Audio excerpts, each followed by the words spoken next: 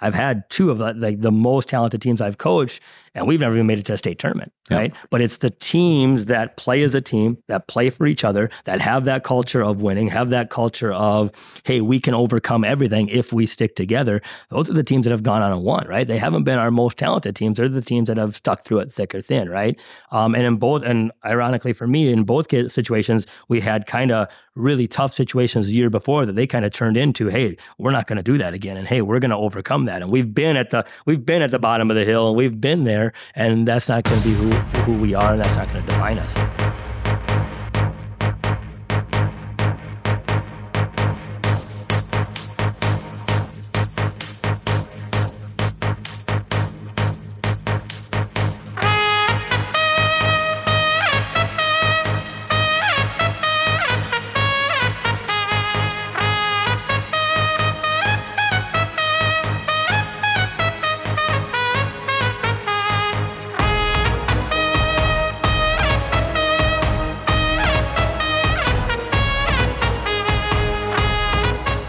Hello and welcome back to the Saber Hockey Show. My name is Yuri Hewson.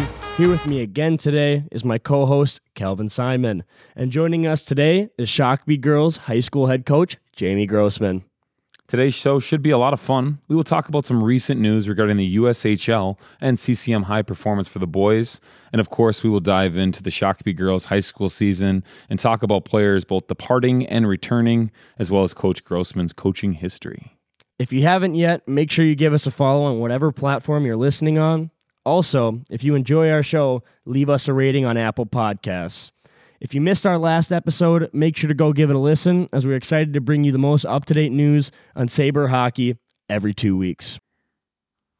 Well, I think we'll start and hop in right into the most recent news that was just released today, as one of our star forwards, Cooper Simpson, just signed his tender agreement with the Tri-City Storm in the USHL.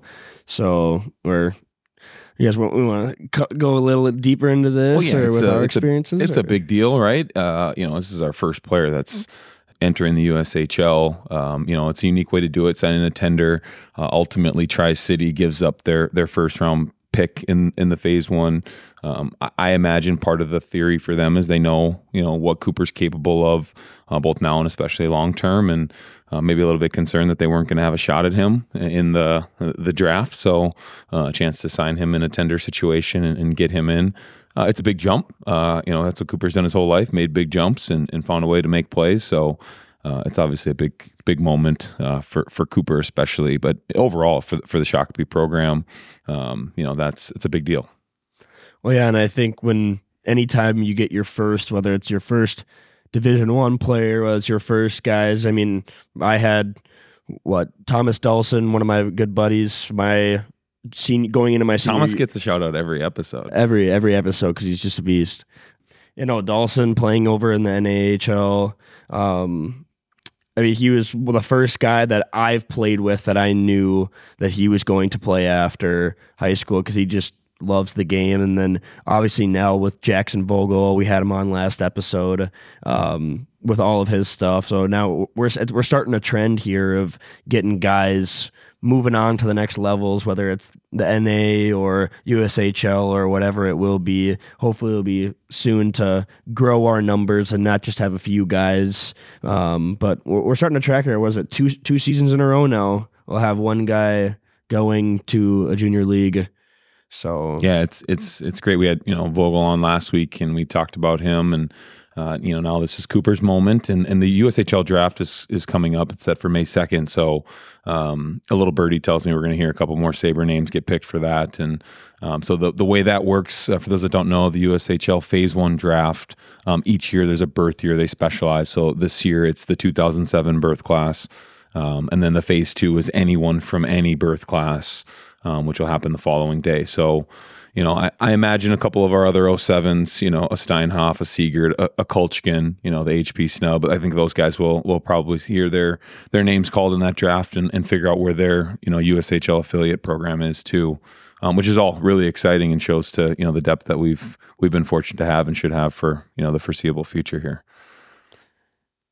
Well, I think it's really exciting. Obviously, I never got the opportunity to have these types. Obviously, I don't think I put the work in as hard enough as these young guys did. They've been putting in the work. I know Steinhoff and some of these guys, they've been going pretty hard in the weight room and other stuff. They're hockey guys, yeah, right? They're hockey guys. You were a lacrosse guy, and you had other things you put your time and energy to, and you're like that now, right? You run a podcast, you do the play-by-play, you ref high school hockey, you coach AAA hockey, you do it all. So I think you are still having a great life, and I think your future's pretty bright too, even if it's not playing hockey after high school at a competitive level.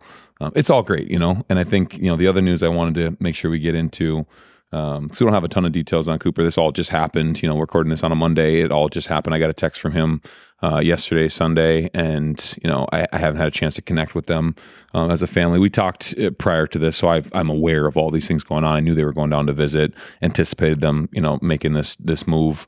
But we've got some other HP updates. A guy I left off the list when we talked about that before, so I want to make sure I clean that up. And the guys who have advanced through the HP process. So with the 15s, you've got Cole Davis, who had a really good Bantam year, and just continues to grow. He's a big body, plays tough. He can play forward or D. So he's been a guy picked for the HP 15s. And the 16s, we've got two goalies. I keep talking to everybody about our goalie situation. An embarrassment of riches is what I say. It's just we've got guys. We have our current starter in Alexi Houston, but his younger brother Nicholas, your younger brother Yede, Nicholas, who's a foot taller than you. Or about almost him and Logan Avery both made the HP 16s along with, of course, Nate Pedersen, who I blanked and didn't have written down on my list when we talked last week, but we know how special Nate was for us as a high school team last year, and it was honored with an opportunity with HP 16s. And then the 17s we had right was just Carson Steinhoff. He's the only one, and he made it to the 54. So those guys are off and running. And the HP 18s, again, we don't have anyone in that. The guys that probably would have been play other sports, and it just didn't work out for them to do HP this year. So that's the updates I have in terms of the USHL stuff, the draft coming up, Cooper signing his tender, HP updates. We have a guest here, though. I think we got to get him in the mix. I think we got to announce to the people, some of his details and stats. This is not just any guest. This is a coaching companion, a guy I've been learning from since he got here and has been coaching. I'm very grateful to have him on the show. Been a coach for much longer than I have. He's won not one but two state championships. He's coached in the state tournament on several occasions, and he's now in his fourth high school program. And we'll get into all that. So, girls high school head coach here in Shakopee, Jaime Grossman. Welcome to the show. Thanks for having me, guys. Really excited to be here. Not just on the podcast, but just in Shakopee in general. I call this home, and it couldn't be prouder to be part of a team here where I feel like our boys and girls program work really well together. And it's just, I think it's going to be a great environment for hockey in the foreseeable future. So excited about every part of it. Yeah, no question. You're an asset. We're all smiling here. There's a good buzz in the room here. Yede and I have been talking. Is it Yede or Yuri? Because I say it wrong all the time. Your mom says Yede. You can go with Yede. Okay, I can go with Yede. I appreciate it. So Yede and I were talking about potential guests and whatnot when we mapped this out when we were building the podcast in general. Jamie's name was on. Well, we got to make sure that we're talking about the girls too. That's why we didn't name it the Saber Boys Hockey Show. It's Saber Hockey, but our knowledge on all the things going on in the girls isn't as deep as it is with the boys. So we tend to talk on that stuff because those are our lived experiences. But we've got Jaime here to make sure we shed some light and give the girls some love and talk about all the good things that have gone on this last season, and then also in the seasons to come, and talk about the roster and whatnot. But I want to start with just a little bit of your background and history. Jaime, you started, coaching. You spent 14 years at the Academy of Holy Angels. In your words, it was, not necessarily a high elite program at the time, but eventually, came into it. Just talk to us about your experiences at Holy Angels and, what you learned from there and how that shaped you as a coach. Yeah, Holy Angels is where I got my start coaching. I think I was kind of drugged into coaching, kicking and screaming. Sure. It wasn't something I had planned or something that was on my agenda to do. At that time, I was young. I was still just finishing up college, and I had a good friend. I was working in the Hopkins School District at the time. And back then, girls hockey was new, right? High school had been playing for like 2 years when I started coaching on the girls' side. Holy Angels had actually played in the first ever high school game. And I had a friend who had been coaching Minnesota Thoroughbreds hockey. It was kind of like similar to what AAA is now, but all the best girls were typically playing Thoroughbreds, and they'd leave their high schools and go play there. And he got the head job at Holy Angels. And he had been bugging me to come and help him at Thoroughbreds a couple of times, and I kept kind of saying no. And he's like, I promise you, this is the last time I'll bother you. Just come out, help me out for 1 year. I've got to figure it out for 1 year. I need some help. And I said, all right, I'll take the meeting. I'll try it 1 year. And 28 years later, I'm in Here love you with are. it. Right? I was fortunate enough to be a coach for HP 50, the Final 54 on the girls' side this past weekend, and talking to another coach here, and I'm like, I don't know what my life would be like without coaching. Right? There's been times where I thought I could step away from the game, but I don't know what I would do to fill that void of it's the competitive side, it's the relationship piece, there's so many parts that coaching's brought to my life that I feel so fortunate for. So I love this new experience, and I love the people I'm surrounded by. Totally. I can relate. I did not set out to coach. I was actually working as a realtor. My mom was a real estate agent. Had a lot of success. Eric Malmberg here in town, many people know. He's got a daughter and son in the program. Recruited me in to be a realtor, like my mom and brother were at the time. And I was having a good start to that career. I had a guy, Zach Sikich, good buddy of mine, who was running a hockey business. And, we were hanging out one day and was like, hey, come shoot on your goalies. He ran a goalie training business in addition to AAA. And he was like, well, he knew me as a football guy. He didn't know me as a hockey guy, so he didn't want me to come in and, come skate with his goalies. They're pretty good. And so he's like, well, come to my, U12 girls practice at such and such time. And so I'm like, yeah, I'll do that. And so I came out, and it was good. And then he's like, when did you say you play? And he could see I knew what I was doing on the ice, and I wasn't just a football guy. And then he threw opportunity after opportunity at me, and I just fell in love with it. Like you said, it was kind of your chance to get back into a locker room, have a team feel, and then also, watching hockey as a fan is fun, but having some control in the outcome and being involved in the decisions for guys like Jamie and I, it's a way better experience. Much better than me yelling at my TV when other games are on and when I can't influence it, right? So, I've loved every part of it. And Holy Angels was a big influence for me, right? I was pretty lucky to land there. Lucky to be surrounded by some great families at the time and some other good coaches. I just think for me, as I look back, just all the good coaches like that I learned from, right? And then I come, and especially I think about that a lot as I come out here and just and working with you, Calvin, and the great minds out here. And just every time you come, I think hockey's such a genuine sport of people are so free with their knowledge and helping and giving you whatever it is you need to help you be successful. And I love that community piece of it too, of wherever you go, it's kind of just a unique of, hey, we're here to support you and what do you need and what can we do for you? And it's a great community that way. No question. It is a great community. It's becoming a great hockey community, at least from an outsider's perspective. I think we've all known, some of the things that have gone on here and turned out good hockey players, and a lot of them, maybe didn't choose to play high school here and went other places, but that's all changing now. And we talked about the updates and news with the HP guys and the people signing. We're going to talk about some of the girls players. If you walk into the rink and you go look at the trophy case, there's no shortage of girls hockey players that have played Shakopee hockey that went on to play college hockey, right? Whether it's D1 or D3. And so I encourage everyone to check that out because it's really deep. And it goes back to even when I was watching these girls play and some of my classmates, right? They all, went on and played. So Shakopee hockey is a great place. We're obviously biased. We're living it, but we're not just saying it. We're experiencing it, and it's a great place to be in. It's a community feel, and Jamie's. I can speak for him. He's been very supportive, sharing details and things he's done. A guy who's coached as long as you have. It's been 20. I think this upcoming year will be my 28th year of coaching. Oh, I was right. Let's go. Yeah. I was counting it before the show. I was like, well, I think you just finished 27, so I think this will be going into 28. So you're almost 3 seasons away from 30. It's Right all there. that is a nice way to say that I'm really old, right? Sure. So it's and at times it feels that way, but I think that's the other part about coaching is that when I get around the kids and work with them, and even making the move out here this year of just how accepting the community was of me coming in. I know with somebody new coming in, it's you never know what you're getting, and the kids were so receptive to not only myself but our whole staff coming in.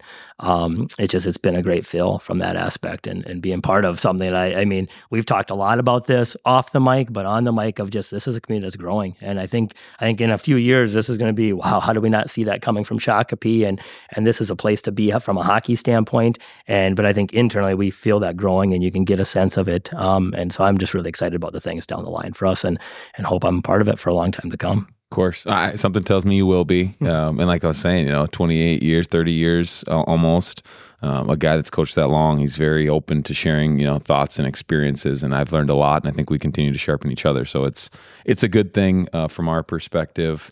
And yeah, we want to grow the game here. That's something that Jamie and I talk about all the time, and that's a big part of the reason why we wanted to be on the board with Hockey Day coming to Shakopee. And number one question everyone wants to talk about is where is it going to be? And we're not sure. We're not going to share what we know about that because it's a little bit sensitive. But it's really exciting. Wherever it's going to be, we're going to do it right. We've got a great community or great committee assembled for that and board, and it's just going to be a great opportunity for us when we strategize about how can we get more kids to play, how can we grow the mites, how can we get more kids that maybe wouldn't have played hockey to play, and we're hoping that experience is a big catalyst to get kids inspired to play hockey. Yeah, and hopefully it's a spotlight, right? A spotlight on what we're doing and what we've been building and what is happening here. And I think it's just going to be a great opportunity, not only just to talk about the kids that we have here that have done the hard work and that are, going out. And you talked about Nate Pedersen before, and I'll say personally, as I live across the street from him, and he is the greatest example for my daughter who wants to be a good hockey player sometime. I wake up in the morning, Nate's shooting pucks. Mm-hmm. I get home at night, Nate's on his rollerblades, stick handling, shooting in the driveway. And so for me, it's when you build a hockey community, that is stuff like that starts, right? And all of a sudden, all the neighborhood kids see, oh, that kid's really good, and this is the stuff he's doing to get there. And now it's just something that grows and goes down the line, and you hope it carries off to other people. So as someone who watches him every day and watches the work he puts in, so happy for his success this year. And I love it from a selfish standpoint because I'm on my daughter every time I come home. How come Nate's shooting pucks again? Weird. What are you going to do today? Totally. So I love it from both standpoints. That's great for her. It's great for him. Nate, if you're listening, I've got eyes and ears across the street now, so you got to make sure you're doing all the right things. I don't have any concerns about it. Nate's a good kid. He works hard. He wants it so bad, and he's a great role model for your daughter and for all the kids that love hockey. So. We were talking Holy Angels. It segued into Shakopee. Yeah. I want to try and hold off on as much of that because I want to talk about the kids in your season. But after Holy Angels, you then pivoted. You spent 14 years there, so 7, I believe, as an assistant, and then 7 as the head coach. Yep. And then went to Prior Lake. So tell us about the transition or any other details you want to talk about Holy Angels, but then talk to us about your time at Prior Lake. Yeah, so like when we started at Holy Angels, when I was brought in, we were really just rec league hockey, right? It was third year of girls hockey overall. Holy Angels was a beginning program, but small school, small numbers. And we put a lot of work in, and it's hard from that transfer. I don't think people see that. People see the people coming in and going to private schools. But the amount of work you have to do to you're getting a group of freshmen, and you have no idea what your systems are. You haven't had a chance to kind of be on the ice with them. So just taking that and building into something that was competitive and won a Class A championship, and we moved up to Double A and qualified for a state tournament and played well there. So we kind of built that program up. And then from there, I've been living in Shakopee. I've lived in Shakopee since 2001. So for me, the drive from here to Holy Angels, and then I was working in Hopkins at the time, it just wore me down quite a bit. So trying to find something a little bit closer, and something that fit into my schedule. So I made the move out to Prior Lake, and I'm sure the kids are probably they're not proud of that because that's our big rival here in Shakopee. But so I try not to play up that my time there, but kind of made that move out. The transitions are always hard, right? That's the one thing I've learned. And typically when you come in, the kids it's hardest on is the seniors. And we'll probably get to that as we talk about Shakopee here in a bit. But those seniors are, even whether they liked or disliked what was happening before, they know what's going to happen next, right? And now they're stepping into their senior year, and they think they know what to expect, and they know who the leaders are, and They know how playing time's going to go. I'll be dispersed. So anytime you step in a new program, those seniors, it's really tough for them. And I didn't know that at that time. I was just a young coach that thought I was good at coaching. And now I look back and say, man, there's so much I don't know about coaching, right? When at that time, I probably thought I knew it all. So stepping into that first year, and we struggled out of the gate at Prior Lake. I think we were 0-11 or 0-12 at one point. But a lot of it was just the work we were asking the kids to do off the ice was new to them, right? And where we go, we typically have a program of we try to treat this high school like we're getting these kids ready for college hockey.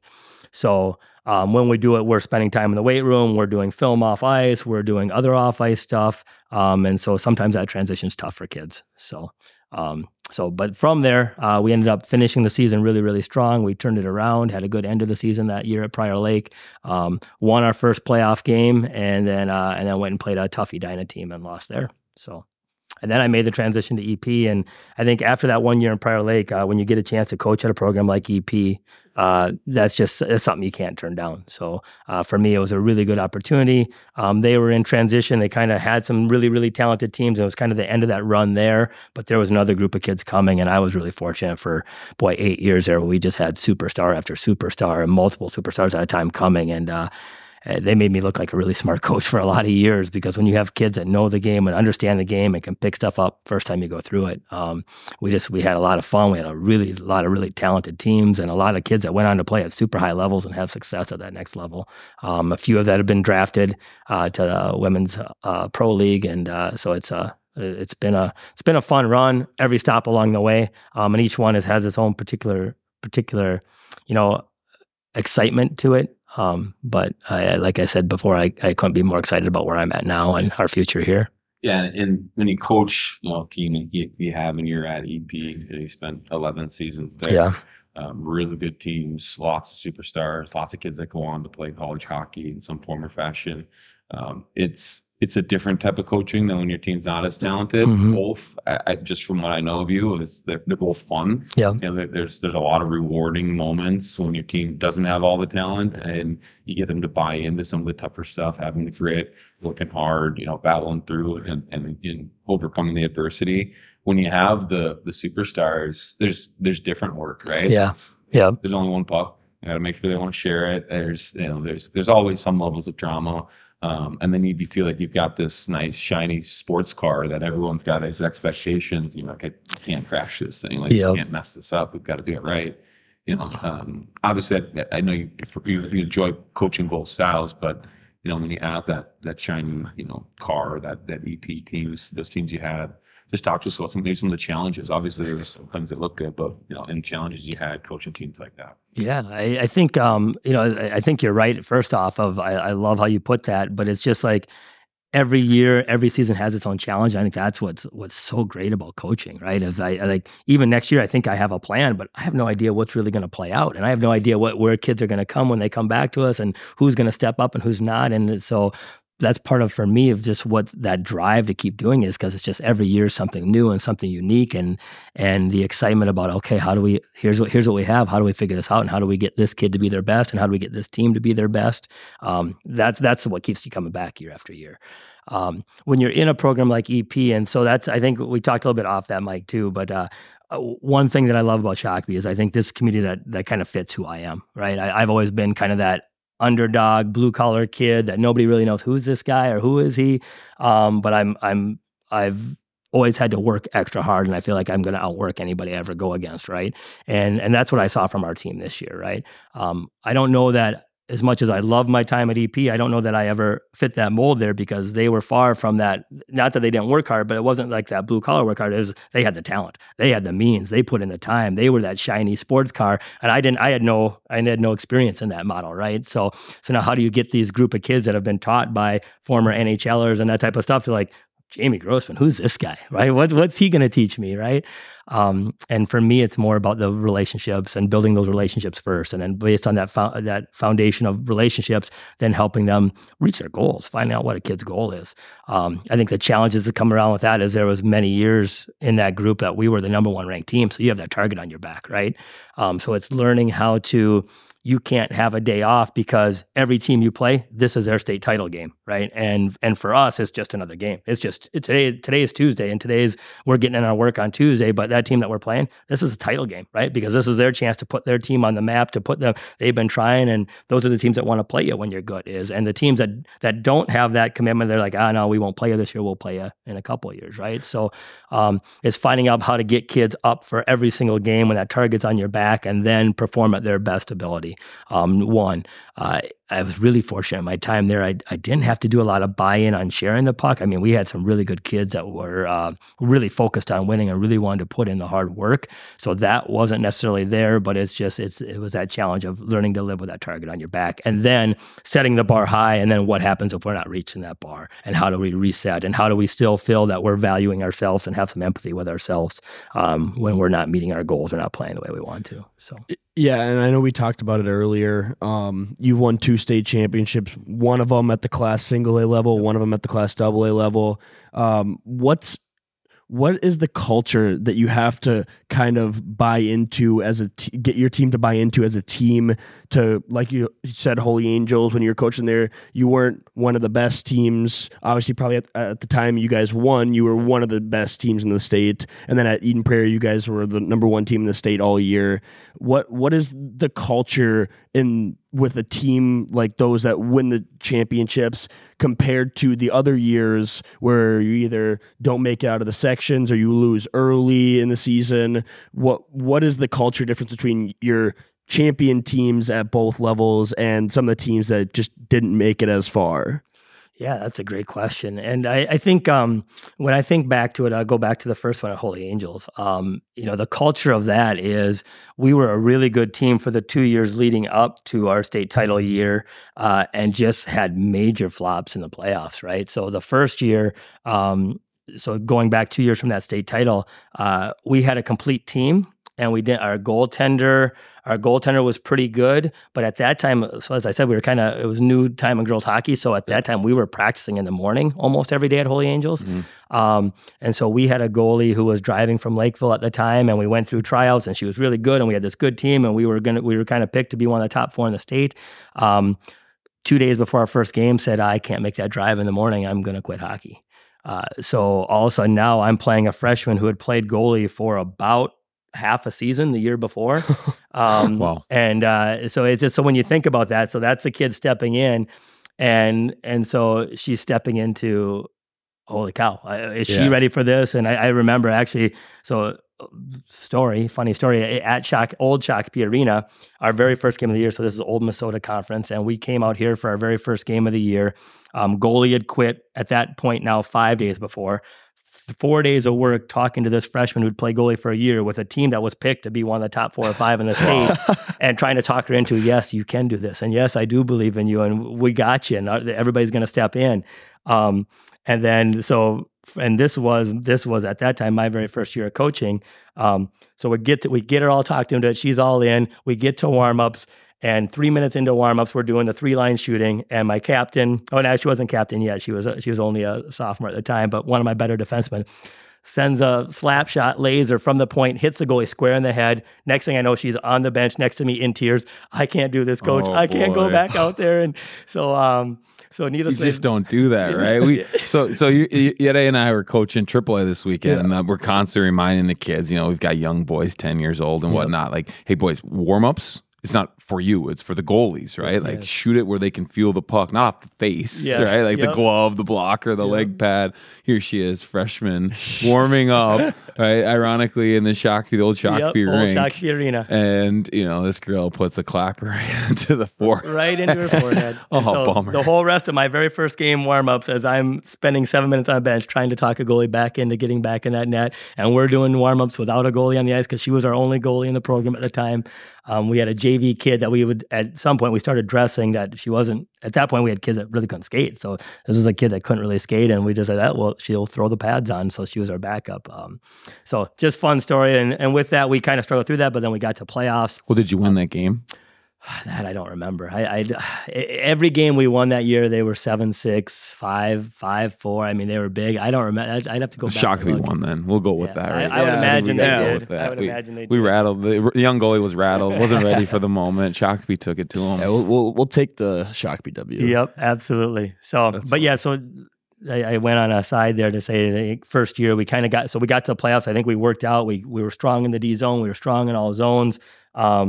Got to second game of playoffs. We're up by 4 goals going into the third, and a dump in from the red line bounced past our goalie, and probably one of the biggest collapses in hockey, right? Of just we gave up 5 goals in the third and kind of collapsed. And so that was kind of the story of our next 2 years, is figuring that out. And then the year we won, we actually had a goalie come in from another community. That was a career backup there, and she was nothing special, but so back to your question about the culture of, we had a culture of kids that were hardworking and in it for each other. And then the missing piece was kind of that goalie. And it was a goalie that was kind of overlooked her whole career and was really just a JV goalie at Bloomington Jefferson her whole life. There was 2 goalies ahead of her, but she kind of came in and just said, who cares, right? And she had like no cares about it. She came out and she worked her tail off and she worked hard. And I remember we were in the title game against Hibbing Chisholm. And third period, we were up, I think at the time, 3-1. She had played spectacular, and they kind of came in and just kind of a incidental play. It didn't look like much, but a kind of bouncing puck kind of bounced by her. And there was like 4 minutes left in the game, and so all of a sudden it's 3-2, and it's a real game. And so I called a timeout, and I went down and talked to her, and she's laughing. She's like, oh, Coach, don't worry about it. That's never going to happen again. And I'm like, done. I'm good. I can go back to good coaching the team. Great. So when you talk about that locker room or the culture you need, the teams that have had success are the ones that can handle adversity, can step through that adversity and just know that, whether it's that self-confidence in themselves, whether it's just, hey, I know that part of our path is going to be adversity and my job's to get through that. Those are the teams that I ultimately have had success on the other end, are the ones that can overcome everything and know that there's going to be ups and downs along the way.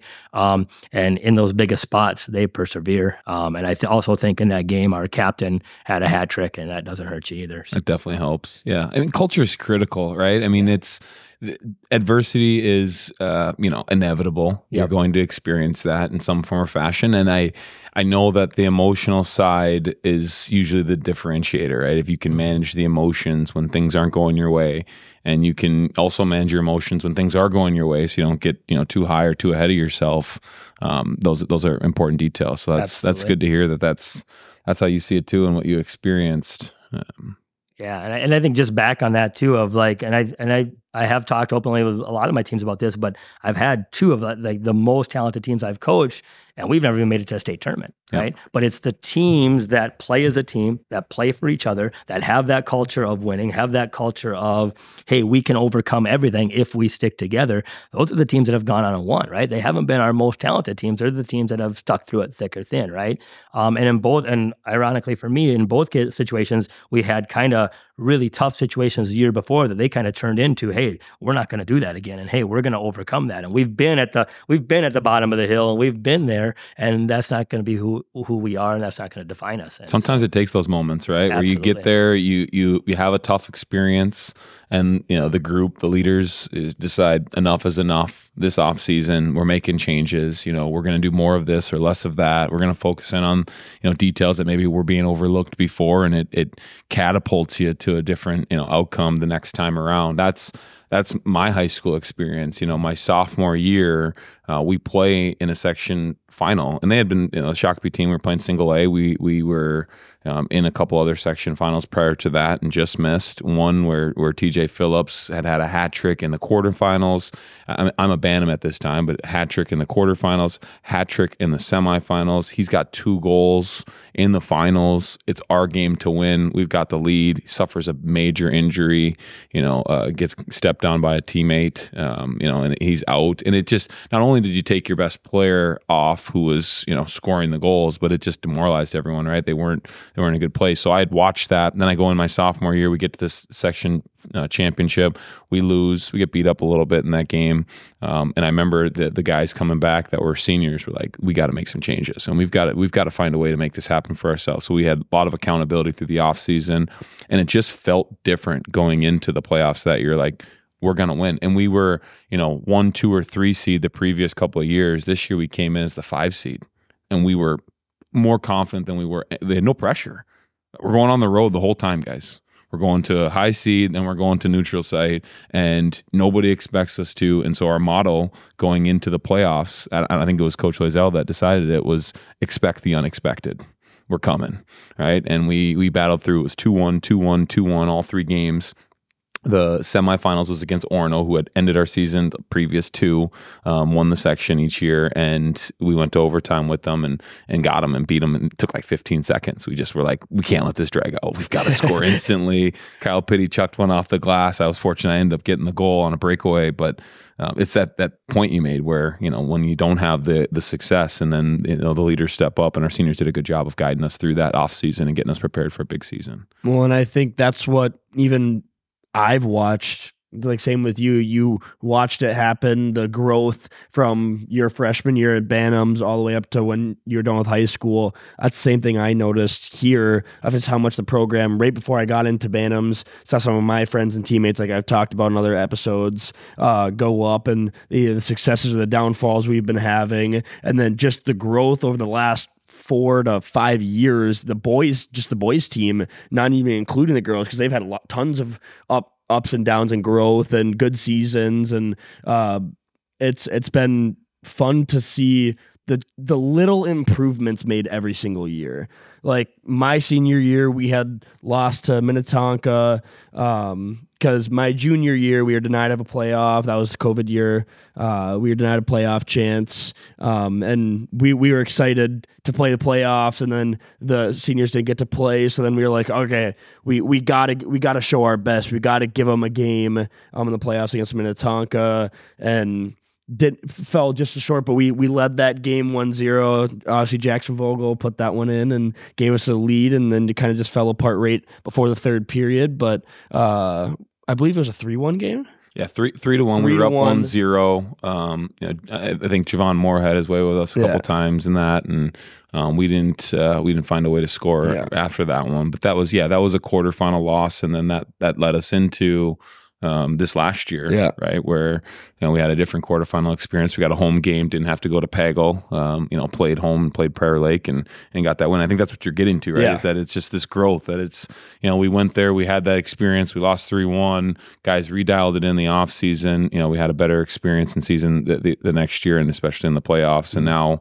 it's we ended up falling to Minnetonka again, but they were they were Minnetonka, they were loaded, and we gave them all we had. Again, it was a 3-1 loss, but that's the growth that's happening. So,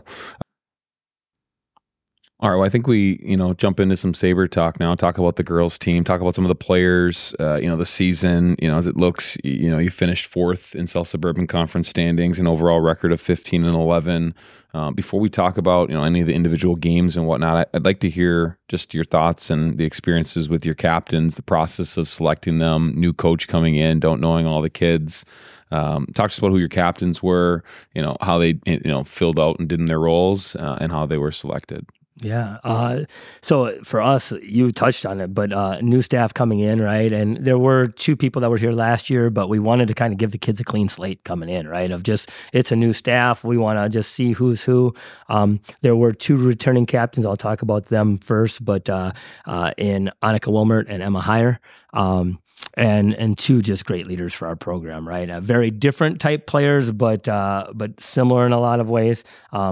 Annika is just, for us, she set the work ethic each and every day, on and off the ice, right? Of just how hard she was willing to work. And boy, there were a lot of days I know she came to the rink banged up or sick. I know our first Prairie Lake game, we thought the day before, she didn't even practice the day before, and I didn't think she was going to play in the game, and she showed up, and early in the year, we may or may not have. I mean, as we're getting to know the team, we normally I won't let a kid play, but we needed to see what you had and knew we needed her. So she played that plus game. Plus it's Prairie Lake. Yeah, so. And plus it just, opening with Prairie Lake was all just to kind of put a little extra stress on coming in new. I'd like to kind of ease into it, and we just didn't get that luxury this year. We were right on. And threw you in the fire. Yeah. See what this coach has got. Yep. and on top of that, half our team was sick, and she's a kid that just gutted it out, right? And played really, really well, even though I know she wasn't in the best shape.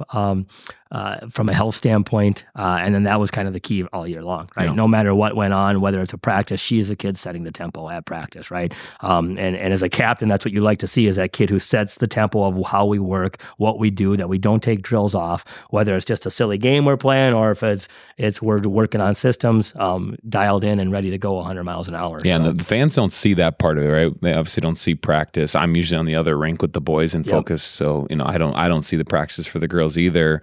When I watch her play, I just see a smooth, smart hockey player, right? That's got skill and can think the game, and makes her teammates better. But it's good to hear that she's the hard worker too, and leads the group that way. Yeah, absolutely. Yeah, I couldn't think of a better person to lead the team from that standpoint, right? Of just the hard work, and that's, as a coach, that's the kids I want leading a team, are the ones that are going to show up every day and do the work, because that's an easy one to point to and say, hey, look at this kid and look what she does. That's why she is a good player, right? It doesn't hurt that she's good on the ice, but that's why, right? Because she does that work every day.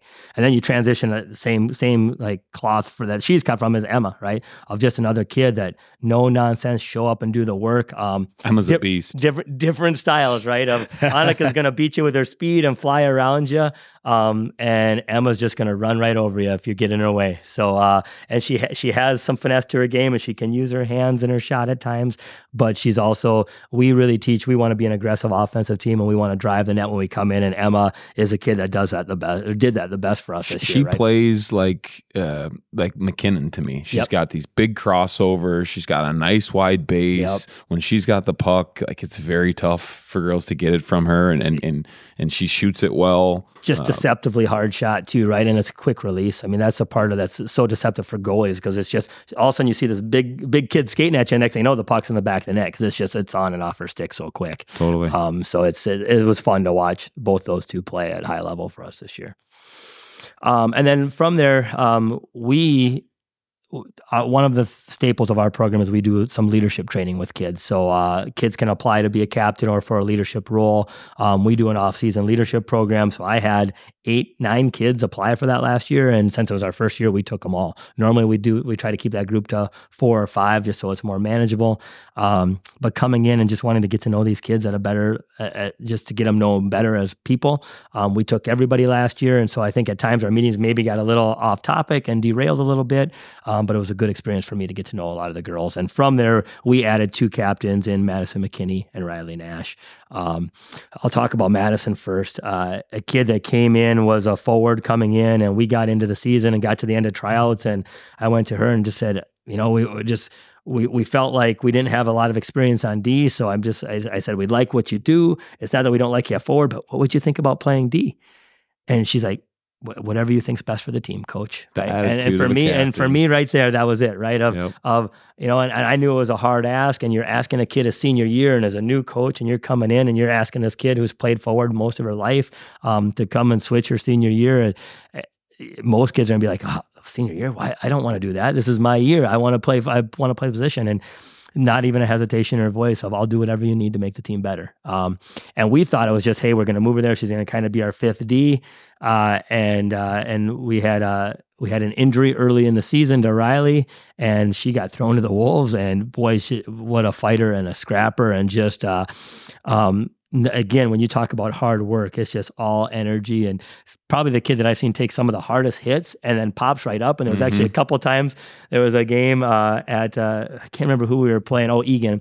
At Egan, she just absolutely got blasted, popped right up. I'm good, guys. I'm like, sometimes you might want to stay down a little bit longer, draw it out, maybe draw some penalty here, draw a 5. Exactly. So that was our running joke the rest of the time. She's like, did I stay down long enough that time, coach? I'm like, yeah, that's good this time. So, that's great. But just gamesmanship. Just a great attitude, great kid. So happy for the year she had.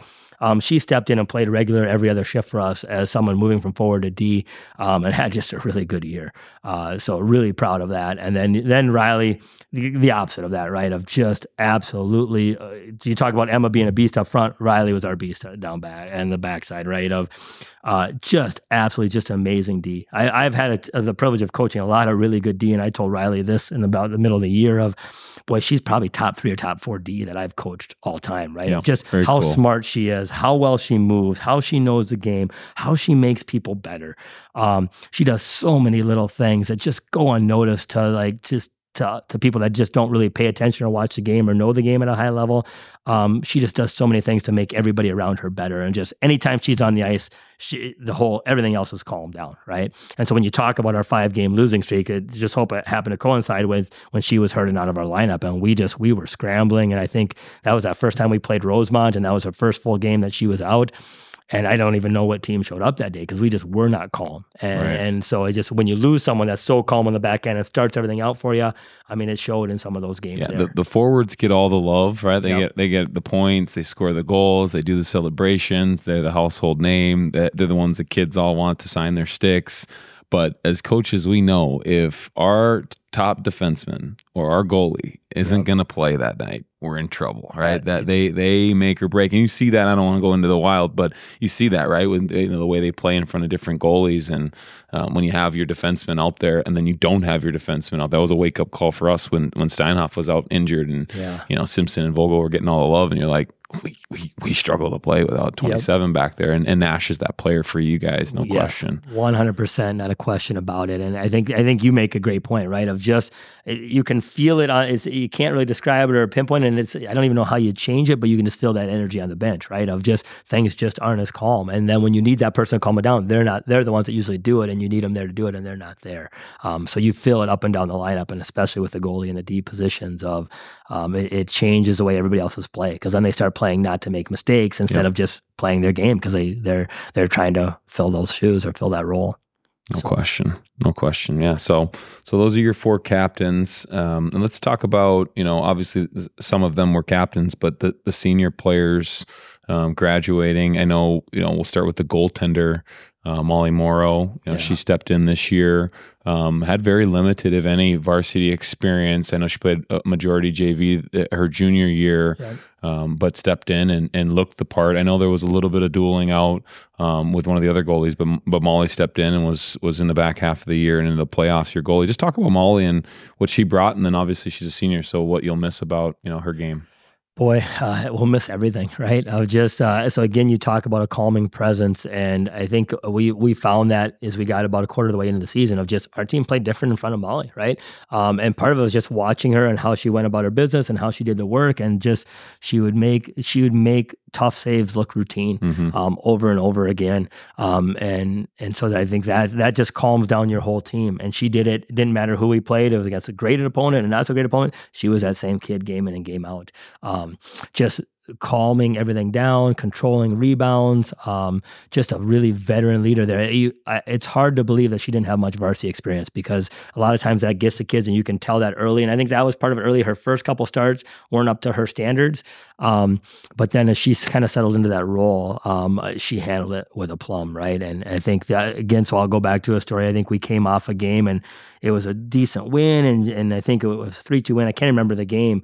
And I kind of left the game thinking, oh yeah, Molly played really well. She kept us in that game. And we went into, usually we talk and debrief after a game or the next day, and talking to her, and she's like, yeah, that was brutal. I've got to work on this, and this tomorrow. Can somebody help me with that? I'm like, yeah, absolutely. We'll get you the help you need. So for her, I think the worst critic of her own game was herself, right? She was very hard on herself, and I think it showed of that's how she got better each and every time out there. And then stepped into that role and ran with it and took that job and never looked back, and was a big reason we got to 15 wins a lot because of her, because there were some big games that she played, and we don't win that Lakeville North without her making 40-some saves in that game. Well, that one was huge. Yeah, we were there, right? So the boys, we played right after. That was on the road at Lakeville North, and the bench is set up where we're standing in the glass. Molly's right there. The net is empty in the other end. This is a Lakeville North team for the girls that ended up making it to the state tournament this year. So they were good, and they were swirling and shooting, and she was all over the place making saves. But to your point, made it look like routine. It was very, very calm. I was very impressed watching her play that game, in other games too, but that game especially, just given the situation and how big of an upset and needed her to pull that off. Yeah, I think, and just, she's mentally prepared for those. She likes to shine in those moments is what we found out this year. And then it was just that calming effect, right? Because I think as a team, we don't feel like we played our best game that game, but boy, she kept us in us and gave us a puncher's chance, right? And so the big games like that, and then just other games, right, of beating Apple Valley and beating some other teams of just, it's as a coach, I don't know if there's any more comforting feeling of like when the other team's heading into our offensive zone, I can turn my head, take a board and go talk to somebody because I already know the outcome. You're not scoring, right? I mean, that's, boy, what a comfort that is when you have that trust in a goalie, and that's the trust we had in Molly this year, right? Of no matter what was going on, when they're coming to our end, I know something, and if it didn't turn out or they happened to score somehow, I'd be like, hey, what happened? How did that go in? And so, and knowing that Molly's going to be the one that's going to be accountable for that. And then moving on to other seniors, we had a really good senior class, right? When you talk about Ani and Emma, and Madison and Molly, we got back a player in Faye Scott. That was a big boost down the stretch for us, right? Of a kid that tore ACL in lacrosse last year, and then worked so hard to get herself healthy enough to come back and be someone that could fill in. And she, and I didn't know what we were going to get. And really, we were just thinking, hey, she's a senior, we'll do her a favor, we'll keep her on a varsity roster. But that wasn't the case at all. Faith wasn't dealing with that. She earned a spot, right? We got down to it, and we put her in some JV games. We're like, this kid doesn't belong at JV. She's just too good for this, right? And then that got her some chances at practice, and she stepped in and filled a role. And I just wish it'd be fun to see what we could have been with her the whole year, but I was really happy with how she performed and stepped in and played really well. Injuries are tough to overcome, so it's a testament to her being patient, working through it, and then also, as a senior, spending even a second playing in a JV moment practice or varsity can be tough, right? Mentally, we're all shaking our head, yes. And so good on her to just manage that, handle it, right? Not get too down on herself and keep pushing and eventually get put in the spot where, it serves her a little bit better. Yeah. And I think for her, to her credit too, is even beyond that, it wasn't even down. She took it like openly. Yeah, I want to do it. I just want to be on the ice, right? Yeah. And that's a fun attitude to see of a kid that I just want to get a chance to be on the ice. I didn't even know if I was going to get to skate again this year. So that optimism is contagious in a locker room too. So it was fun to get that energy back on the ice from her too. And then we had role players like a Maddie Doctor, right? Yes. That she was a kid that could play. I mean, she played on, I think, every single line we had at some point this year and contributed on every single line, right? If we needed a kid on the top line, Maddie's on the top line, right? We needed a kid on that third line in the defensive role against another team's top line. Maddie could do that too. And had a stretch in that middle of the season where, boy, I thought she had a chance to turn into a really good scorer for us too. She had some really good chances, was really seeing the play well, and just a kid that no matter what we asked her to do, she was willing to fill a role. So I mean, those types of players often get overlooked, and those are the kids that are critical to a team, right? The kids that can come in and play any position and do whatever you ask. A lot of times we focus on the superstars and the kids like that score the goals, but every team needs a handful of kids that are just willing to do anything that's asked of them and do it well. And Maddie was that kid that was willing to do anything we could ask her and do it really, really well. Yeah, no question. That's great. So I count 7 seniors. I think we covered them all. Now looking at just players coming back, because you had a little bit of youth in the roster too. So you got some girls coming back for a season or 2 or even 3. Anyone jump out at you that you want to talk about right away? I got a couple written down here that I'm sure you'll start with, but let's talk about some returning players. Yeah. It's going to be tough to replace a lot of these seniors, and I love the balance we had this year. We had a good veteran balance, but then we had some young talent, right? And a lot of young kids. I mean, I think that's the one thing. I think our depth went, we had 4 lines that skated with us on a regular basis, and we had another line of kids that we really liked at JV that'll be battling with some kids that are going to be coming up from the youth level next year. But we liked our depth as a whole, and we liked how those kids competed at the bottom of the lineup. And I think this season I saw more movement at the bottom in our lines 3 and 4 than I've seen in past years for any team I've coached. So that's a testament to the kids putting in the work. But when you talk about kids that we're looking at leading the team, I think for me, I'm going to start with a kid that may be off a lot of people's radar in Brecklin Scadam. We preach a defensive style first. It's funny because we're doing film breakdown and want to do some film for how we teach defensive systems, how we teach offensive. I don't know that we'll have a defensive zone clip next year that we present to our new kids coming in of how to play defense that doesn't have Brecklin in it. When you talk about forwards that know what to do in the D zone and can be dominant in the D zone, Brecklin was that kid for us this year. And so, and was able, at the end of the year was playing on our top line as well and can add something to that line, but a kid that could be trusted again in any role.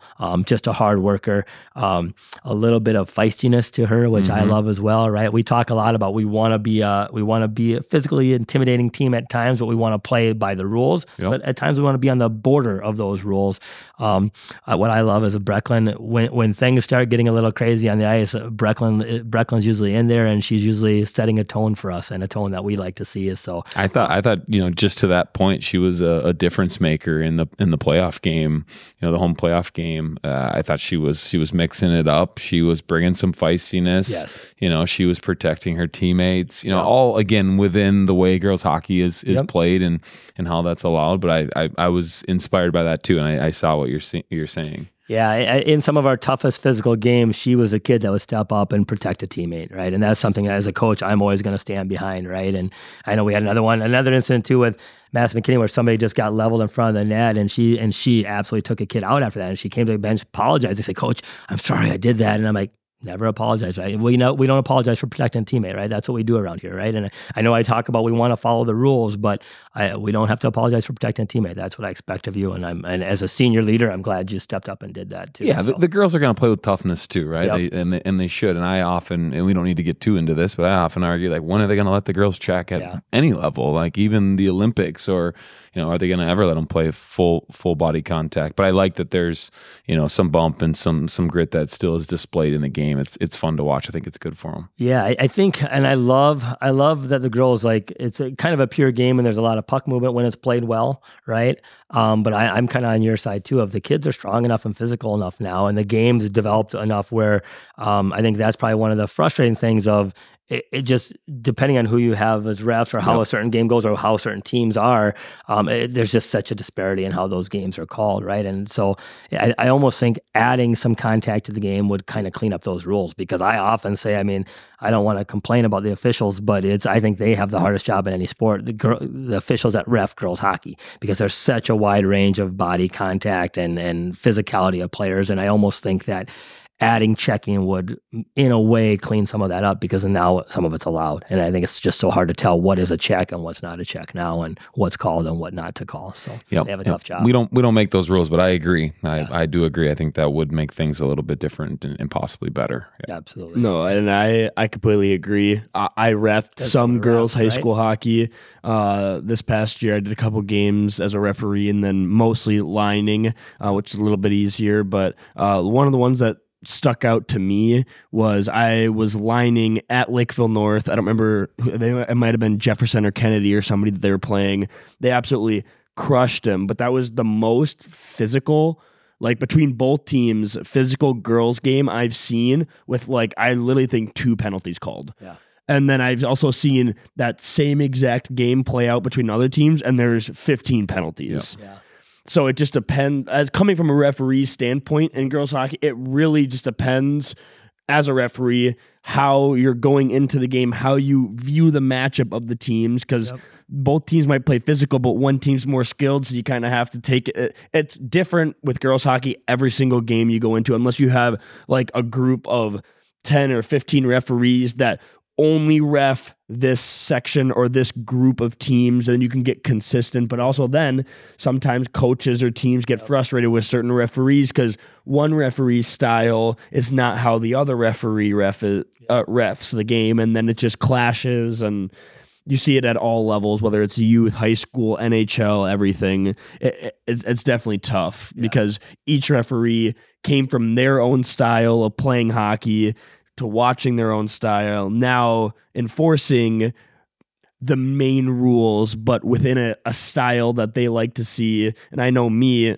when I ref, I allow, especially at the younger ages with boys, I allow a little bit more body contact when they're peewees, not as much at squirts, but especially at peewee level, I find where a lot of coaches and stuff complain that it's checking and stuff, and there's borderlines to it, but every referee has their own style, and it's tough to differentiate with that, especially when you get up to the high school and the higher compete levels.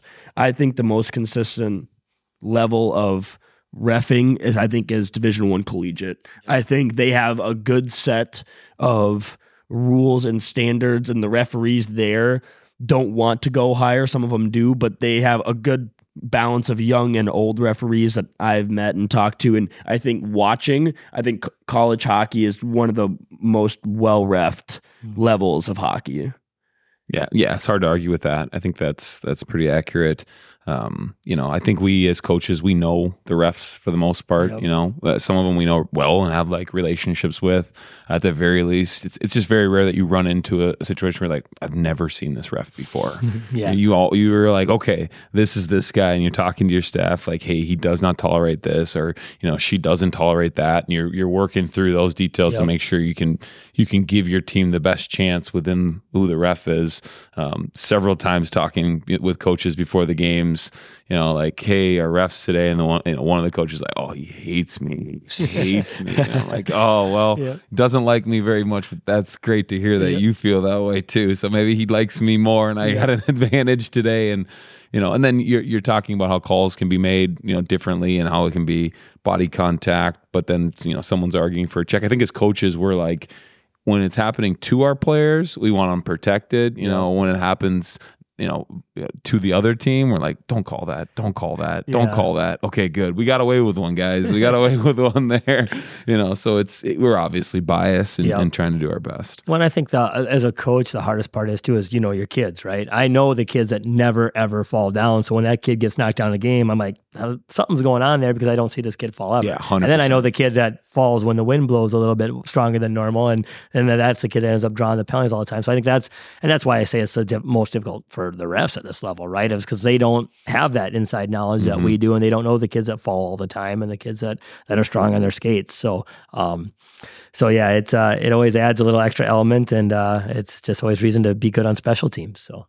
Yeah, of course. Okay, so we talked about Brecklin and her grit and grind and the things she brings, as a forward, especially in the defensive zone. What about another Grabanowski? The Grabanowski girls have been kind of a mainstay in Shakopee hockey for the last few years. You've got Hannah. What are your thoughts, opinions on Hannah? I know she didn't get to play in the sections. She got hurt, I think, in was it in the section game or in the last game? It was like middle of the game in the Bloomington game. That was so you talk about physical games. That was a more physical game. I don't know that I've ever been around a Bloomington team that played as physical as that one did. So that's probably the team that you saw earlier. Or I knew it was a Bloomington team. I just don't remember if it was Kennedy. It was probably Jefferson. I think it was Jefferson that lost to Lakeville North when I was linesing that game. So I did not expect that, because I've played Mark's teams in the past, and I've played a lot of Bloomington teams, and we just don't see typically a lot of physical play from them. So we did not come into that game prepared for the physicality of the game. And what I will say about our kids is I think they responded well. I think we learned that through the year, as I don't know that was something we responded to well early in the season, but I was really proud of how they responded to it late in the season.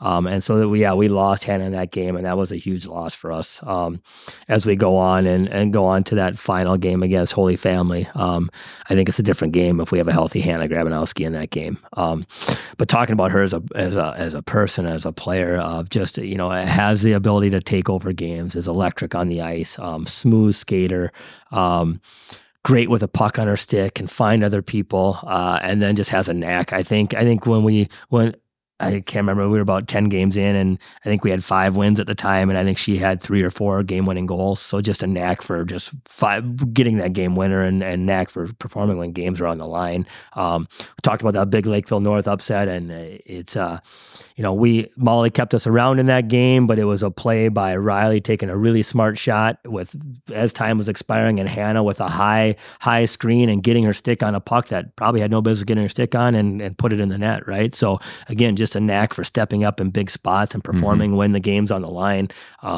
She did that over and over for us again this year. So, and it's funny because there's a borderline with her, and we talked about it. I would kind of joke about it on the bench, but there's times where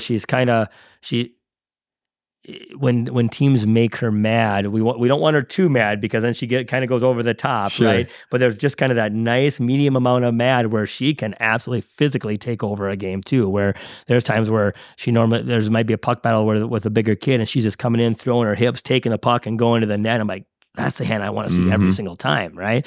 And then there's times where it gets all of a sudden someone knocks her down, and she probably took more punishment. Her and Allie Parker probably took the most punishment of anybody on our team this year, of just because they're so good with the puck on their stick that other teams are trying to take them out of the game, and they probably got whacked and held and tripped and cross-checked more than any other kids. And I think there's times where Hannah let that get the frustration get the best of her, and times it turned her into another level of elite. And there's times where she kind of went over there and would take a penalty. So we're working on having her not take those penalties and just be that elite player and use her physicality, because she has that to her game as well, and can absolutely take over games there. Yeah, for sure. As a sophomore too, you know, you expect some maturity to happen naturally, right? And so that she can grow in those areas. But I agree, when she's playing a little angry, not too angry, she does. You can see it, like, oh boy, they made her mad. Like, let's go.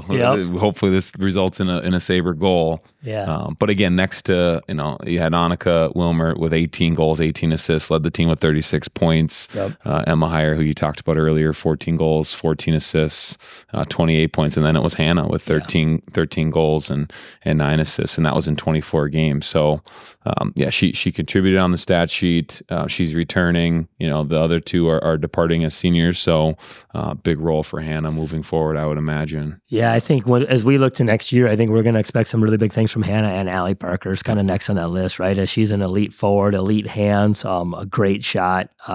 So I think there's going to be, and it's hard, right? Allie will be coming back as a senior, but Hannah as a junior. That's a lot of pressure to be putting on kids, but I think they're both ready for those pressure and want to be put in those spots and those roles.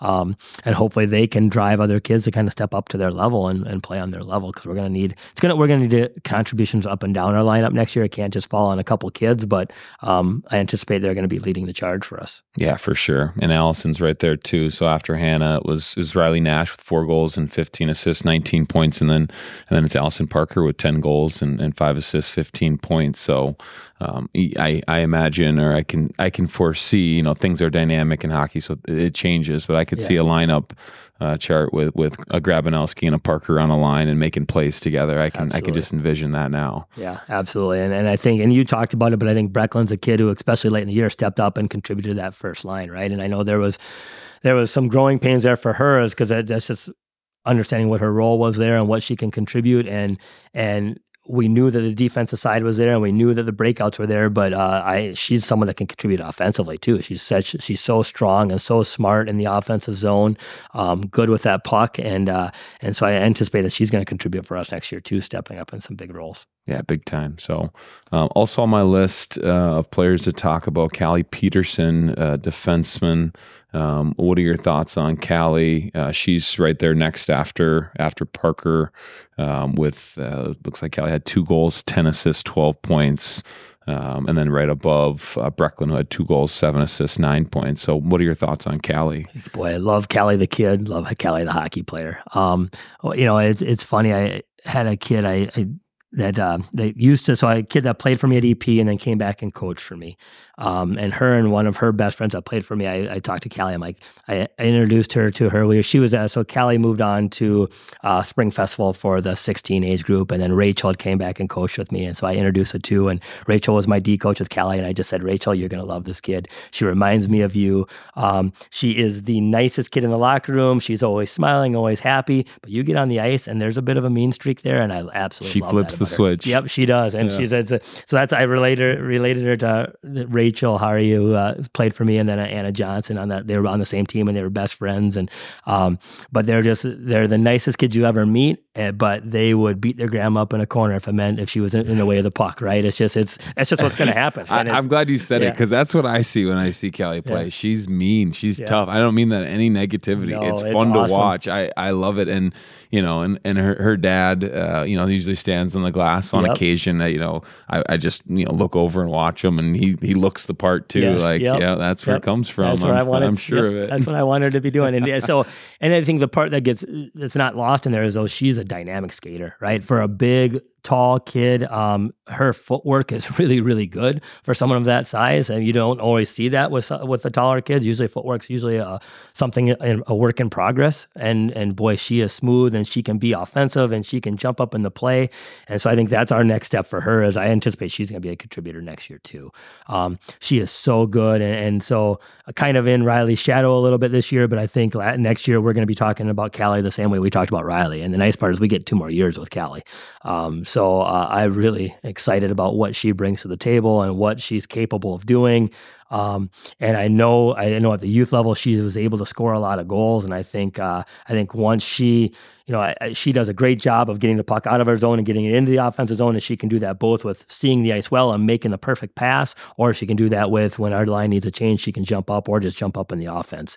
So I think she's a threat on multi levels, and I think we're going to start seeing her score more goals because it's in there. She's just got to start taking the shots. I think that's the thing it's funny, she was on the HP16 team, and I'm like, she had 2 great rushes and got to the hash marks and then was looking to pass, like, why are you moving the puck there? You did all the work and you're at the hash marks. You put that puck on. Finish the thing. And she just laughs. She's like, I know, coach, but I saw this. I'm like, no. I want you shooting that puck. Totally. So it's a great kid, but ultimately a great teammate too, and wants to make other people better. But we're pushing her on sometimes to be a little bit selfish in a couple of those spots too. I want her to be a great teammate. I want her to move that puck, but I also want her to pick her spots. Well, maybe she needs to talk to her older sister about scoring some goals, because I know Riley Peterson, her older sister, she had a few goals under her belt in her career. Yes. So Riley is tough too. Yeah. Oh yeah. Yep. Oh yeah.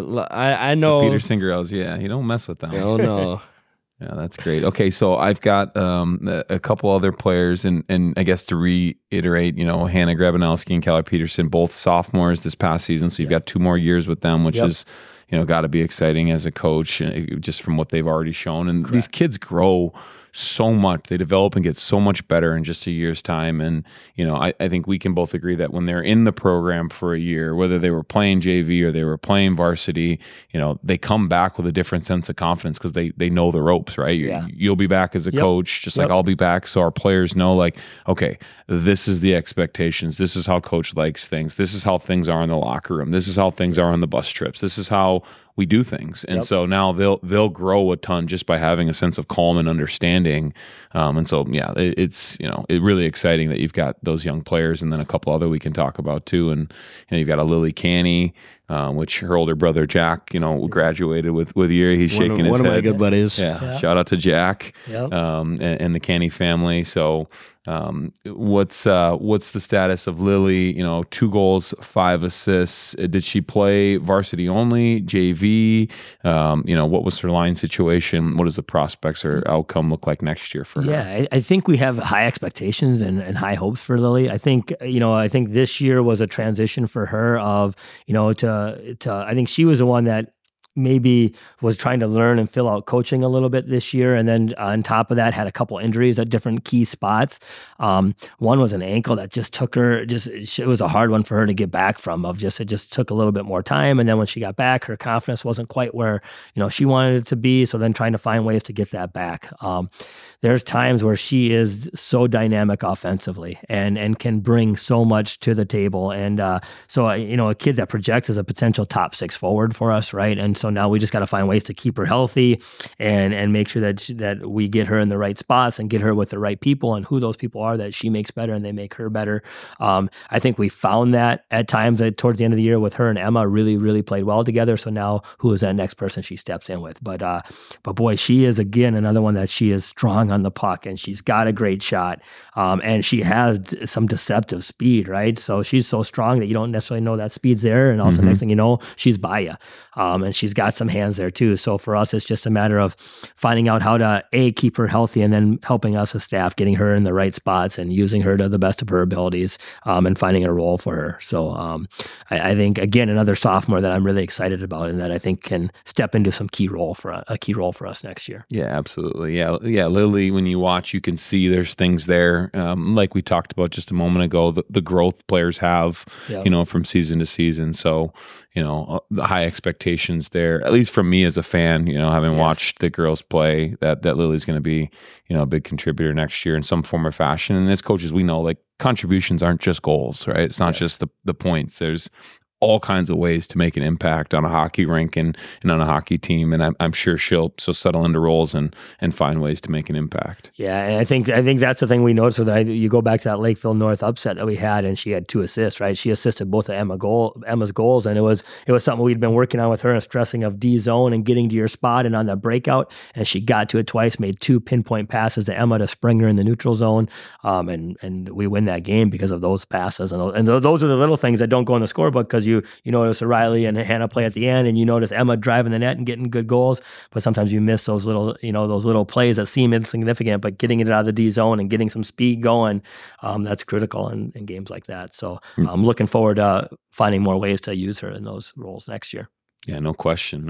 I got one player on my list left to talk about. We can talk about as many as you'd like. It's hard. So girls, we can't talk about every single player. It was the same with the boys when we went through it. But the player I wanted to talk about, you have one 8th grader listed on the roster, at least that I can see on the Minnesota Girls Hockey Hub, in Kayla Larson. Obviously, Lucas is a senior with our team, played with Yede, and so his younger sister Kayla is an 8th grader listed on the roster. Talk about Kayla, an 8th grader playing up with 9th, 10th, 11th, 12th graders. Obviously you must see something there. Just give us your thoughts on Larson. Yeah, well, a little bit different style than her brother. She's a little bit smaller and relies on her speed in her hands. But I mean, she's got unique talent, right? And I think her future's bright. I think she's one that she's kind of one that likes to be kind of behind the scenes right now, and I don't think she wanted to step on anybody's toes coming in. So, I think this year she was more comfortable in kind of that swing line and JV role, and really played well in some JV games. But a kid that we really expect a lot from next year. I think she has some unique talent. She has scoring ability. She is a smart hockey player. She is fast. When she has that puck, it's tough to get it off her stick. So now it's just a matter of her gaining that confidence of doing it at the higher level, right? I think she's been that player at all youth level and growing up. So now it's a matter of her having a year to get comfortable in the systems. And we find that a lot with 8th graders. And sometimes we like just to bring them up a year early and just have them get comfortable with what's the locker room like, what's going to be expected of me, what's the weight room like, what are the kids like, what are the girls. So I think you talked about that comfort level for a lot of these kids coming back. I think that's going to be huge for most of these kids, right? This was a year of unknowns for all of us, right? New coaching staff, for me, new kids. So now it's a matter of, hey, we're all comfortable. We know each other a little bit. Okay, so now what can we be? Who are we and what can we be? And I'm really excited to see some of these kids step up, right? And I'll talk about a couple others too on the defensive side of Nadia Rylance, who is an elite lacrosse player as well, and got to see her play the other day and score a lot of goals there. But she is she stepped into a role, hadn't played much varsity in the past, and she was a top 4D for us this year and consistent game in and game out. Not the flashy type of D, but just someone who's there each and every play. Strong in the D zone, great passing, great plays coming out of the zone. And then next step for her is working on kind of what to do, being a factor in that offensive zone as well. And then Alex Snowden's another one on that D side, right? Losing Riley, we're going to need our D to step up. And we think with Callie and Alex and Nadia, sorry, I lost your name there a second. Those three, they're gonna be the core of what's gonna get us started on that defensive side, right? And helping us get that. And then we have some younger players that are coming up that we think might push, and we have some kids from JV that we think are gonna push for some playing time. So the nice part is we think we have 3 that are coming back that are super strong, and then we have some kids that we think are gonna come in and battle for those 3, 4, 5, that 4, 5, 6 spots, and some talented kids, both from our JV level and from our youth level coming up. So excited to see those battles and excited to see who comes clean on them. So that's what makes coaching fun, right? Yeah. Seeing how they progress, seeing who wants to step up into the challenge of earning a spot and battling through. I think a point you made when you were talking about Kayla, but just in general, players coming up as 8th or 9th graders and having that marination process, right, of just getting comfortable with the things. We've done that the last few years with the boys. Most of our freshmen we've brought up, we've played, right? The 2 8th graders we brought up, we absolutely played. We wouldn't have taken them otherwise, just because the boys model is set up a little different. There's not as much heartache, when you take the girls up at that age versus away from the Bantam experience. There's a little bit more heartache that kind of happens in the community. And you try and be sensitive to all that, but it's all decisions you're making for what's our team need, where are we at, and what spots are available. what does this kid need, Yes. right? And how can I help them develop? And, based on how I project spots to be open with, graduations and other factors, how can I make sure I've got things ready to be filled in as appropriately as possible? And so I get it. I think that's all smart and great. And another reason why you've had such a great, successful experience coaching, the teams you've coached over the years you've been coaching. Yeah. And I think you touch on something too that I think it gets lost there, but there's so much more that goes into the decision on who belongs on a team and not, right? It's not just, hey, we're going to take the best hockey player. It's we're trying to make decisions about, okay, what's best for our program? What does our program need, right? That's number one. Number two okay, what's this kid need, right? What are their short-term goals? What are their long-term goals? How do they project out? And then what is the best spot for them as an individual as well, right? And then on top of it, we're trying to take advantage of or take in mind of, okay, what do our youth teams need, right? What are the numbers like there? And I think it's a little different girls and boys because numbers aren't as much of a concern on that boys side. But for girls, it's, are we going to have a 15 team? Right. Or do they need to play 12s? And for me, it's a decision on, okay, so this kid, I know her sophomore and junior year, she's going to be a great player for us, right? What's the best path to get her there? For some kids, it's going back and playing youth hockey and getting their experience there. For some kids, it's coming with us and being on the ice 6 days a week and in the weight room, right?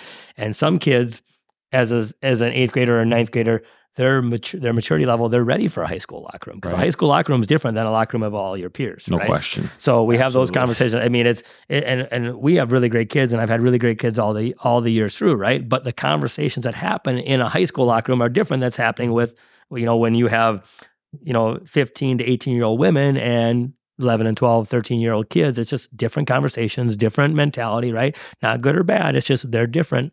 So that's part of the decision too, right? It's about, is this environment going to be best for her to grow? Is she going to succeed here? Are they going to have friends in this locker room? Are they going to be able to show up and do their best work every day? Being in this locker room, is this what's going to help them? So there's so much more into it than just say, oh, this is a good hockey player, let's take this hockey player. And sometimes that gets lost and, oh, this coach doesn't know this or that. And they don't understand that there's a lot of work behind the scenes that we're doing. Coaching's a highly scrutinized position. Yeah. So, we talk about this. You got to have thick skin. If you aren't prepared to be scrutinized, then it's probably not the gig, right? Probably not. It's probably better. You can go somewhere else and make more money and get along with your time. Coaching, reffing, as I'm looking at. Oh boy, refs, these are, you got to be prepared to be scrutinized. I've got plenty of thoughts on the officiating I've seen in the Wild games this series, but I'm trying not to touch that topic.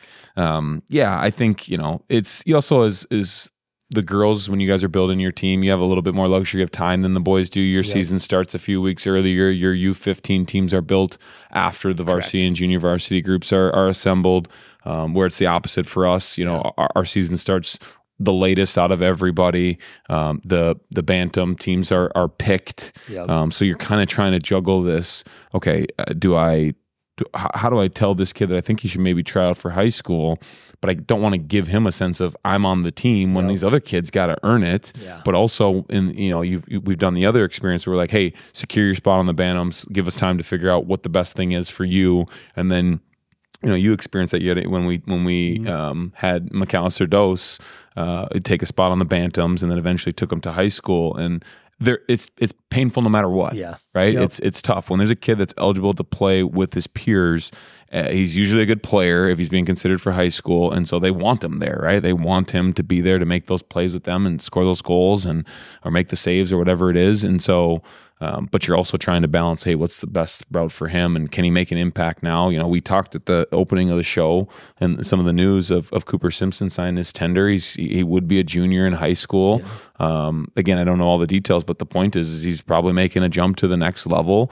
Of course, his teammates and peers here, and even us as coaches, are like, one more year? Give us one more year? Of course we want him here, but everybody would love to see him one more year, right? That's exactly it. But it is what it is, right? So people got to make family decisions, and then organizations have to make decisions. And to me, it's just a testament, especially in the Cooper situation, if he's good enough to play in the USHL, and there's a general manager and head coach that is willing to use a tender and expire a first round pick on him, that's a great thing. We're doing good things here, and it's a good thing for him. They're ready to invest in him. So that's really exciting. It stings, of course, right? Absolutely. Losing any player.